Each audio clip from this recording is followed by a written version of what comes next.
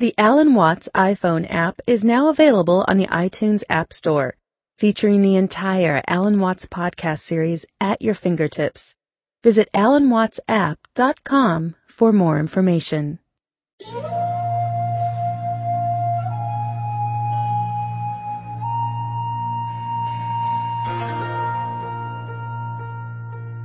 And so the next aspect of our metaphysical introduction must be about games. Do you know, I think there are really 4 questions that all philosophers have discussed from the beginning of recorded time. First is, who started it? The second is, are we going to make it? The third is, where are we going to put it? And the fourth is, who's going to clean up? When you think these over, it poses a 5th question. Is it serious? And that's the one I want to discuss. Is existence serious? Like you say to doctor, after he's looked at your X-ray picture, is it serious? What does that mean? Means, am I in danger of not continuing to survive? The question is, ought I to continue to survive? In other words, must I survive?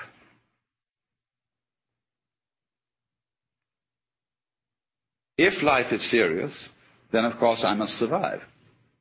If it is not serious, it really doesn't matter whether I do or I don't.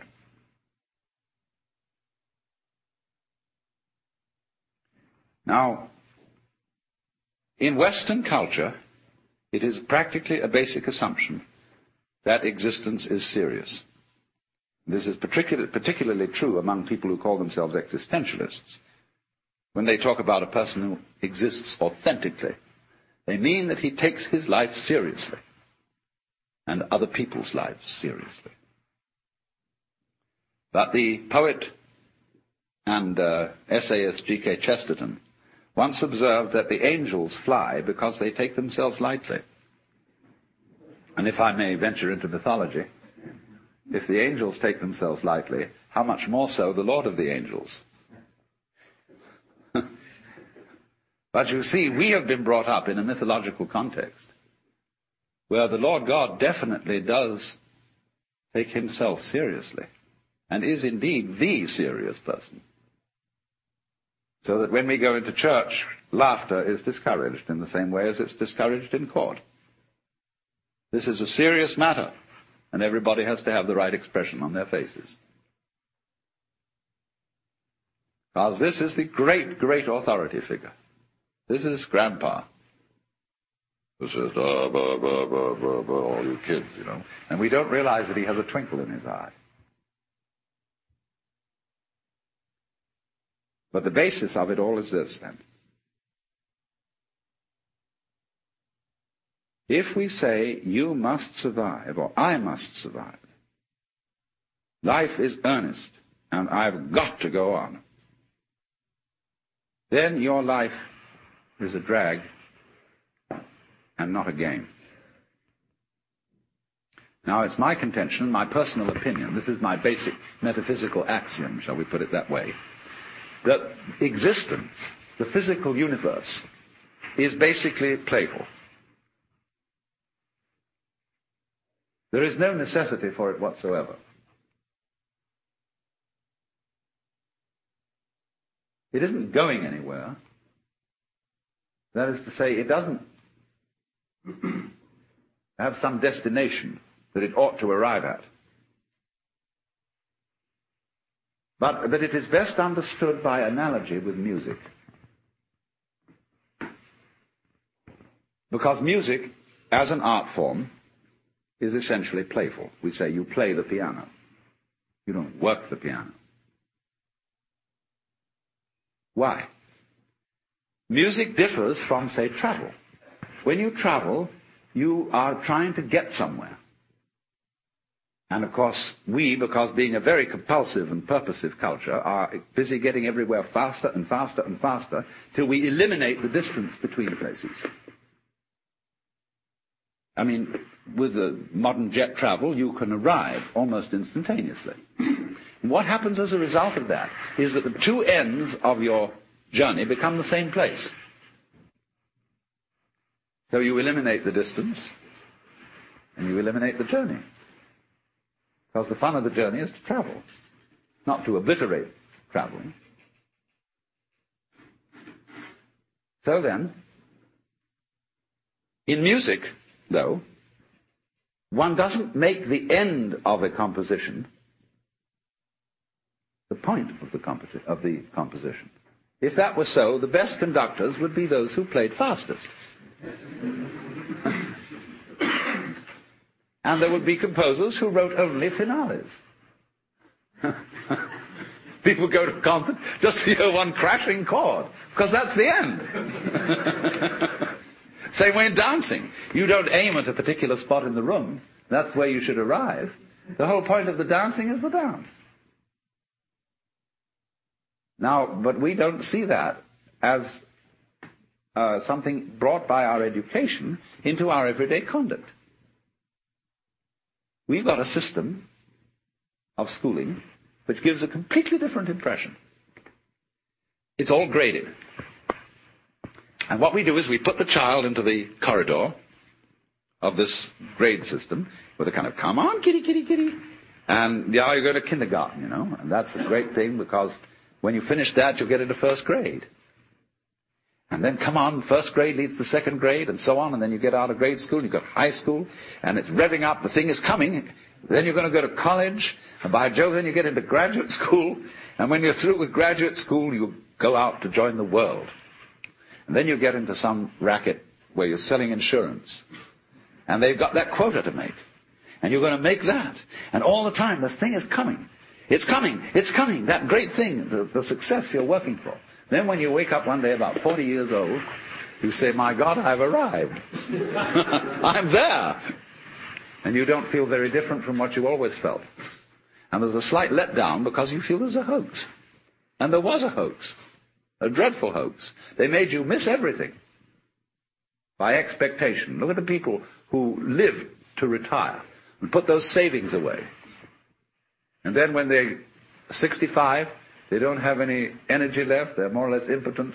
And they go and rot in an old people's, senior citizens community. Because we simply cheated ourselves the whole way down the line. We thought of life by analogy with a journey, with a pilgrimage, which had a serious purpose at the end, and the thing was to get to that end, success or whatever it is, or maybe heaven after you're dead. But we missed the point the whole way along.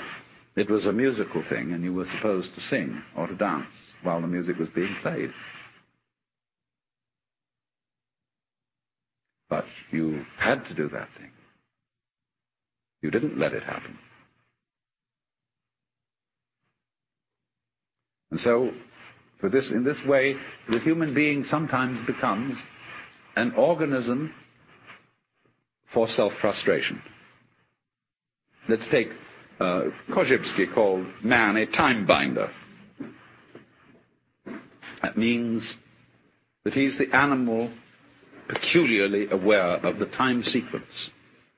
And as a result of this, is able to do some very remarkable things. He can predict. He studies what's happened in the past, and he says the chances are so-and-so of that happening again. So he predicts. Well, this is very useful to be able to predict, because that has survival value. But at the same time, it creates anxiety. You pay for this increased survival ability involved in prediction by knowing that in the end you won't succeed. You're all going to fall apart by one way or another. It might happen tomorrow, it might happen 50 years from now. But it all comes apart in the end. And people get worried about that. They get anxious. So what they gained on the roundabout, they lost on the swings.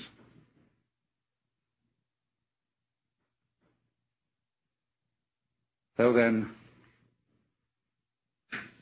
if you see, on the other hand, that existence, this is, as I said, my basic metaphysical assumption, which I won't conceal from you, that existence is musical in nature.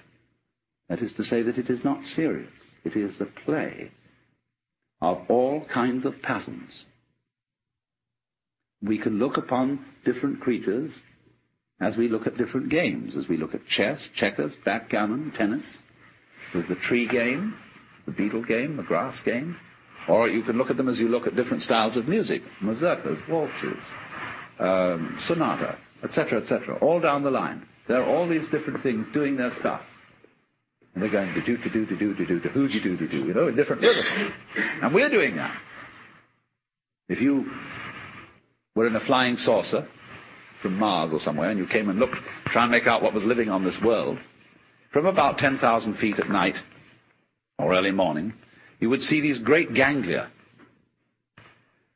with tentacles going out all over the place.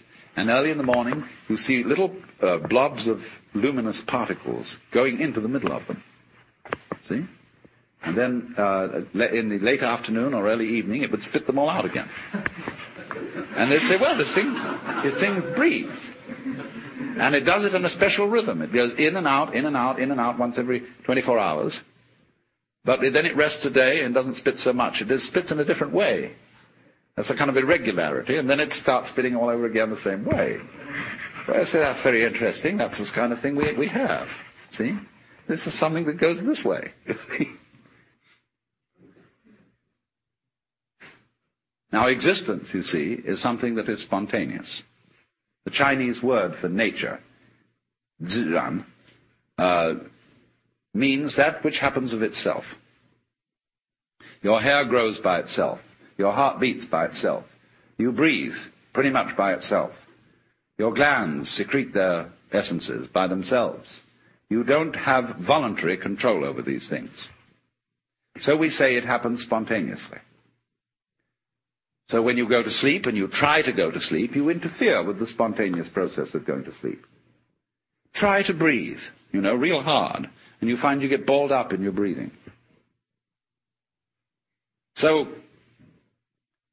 if you're going to be human, you just have to trust yourself to have bowel movements and go to sleep and digest your food. Of course, if something goes seriously wrong and you need a surgeon, that's another matter. But by and large, the healthy human being doesn't, right from the start of life, need surgical interference. And he lets it happen by itself. So with the whole picture, that is fundamental to it. You've got to let go and let it happen. Because if you don't, you're going to be all clutched up. You're going to be constantly trying to do what can happen healthily only if you don't try. And when people, when you think a bit what people really want to do with their time, what do they do when they're not being pushed around and somebody's telling them what to do? They like to go. They like to make rhythms. They listen to music, they dance, or they sing, or they do something of a rhythmic nature, playing cards, or bowling, or raising their elbows. Everybody wants to spend their time swinging. And that's the nature of this whole thing we're in, you see. It likes to swing. That's why it does it.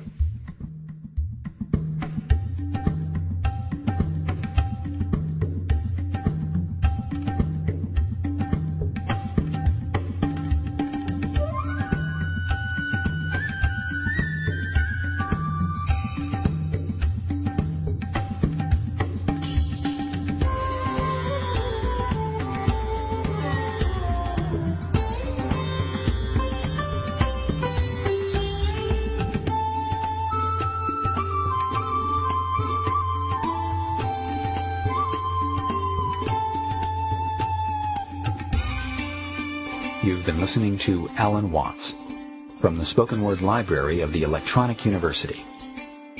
For copies of this and other Alan Watts programs, please go to alanwatts.com on the World Wide Web or call us toll-free at 1-800-WO-WATTS. That's ALANWATTS.com or 1-800-WOWATTS. The Watts website features free audio downloads, program lists, and information on Watts' life and works. Once again, that's alanwatts.com or 1-800-WO-WATTS.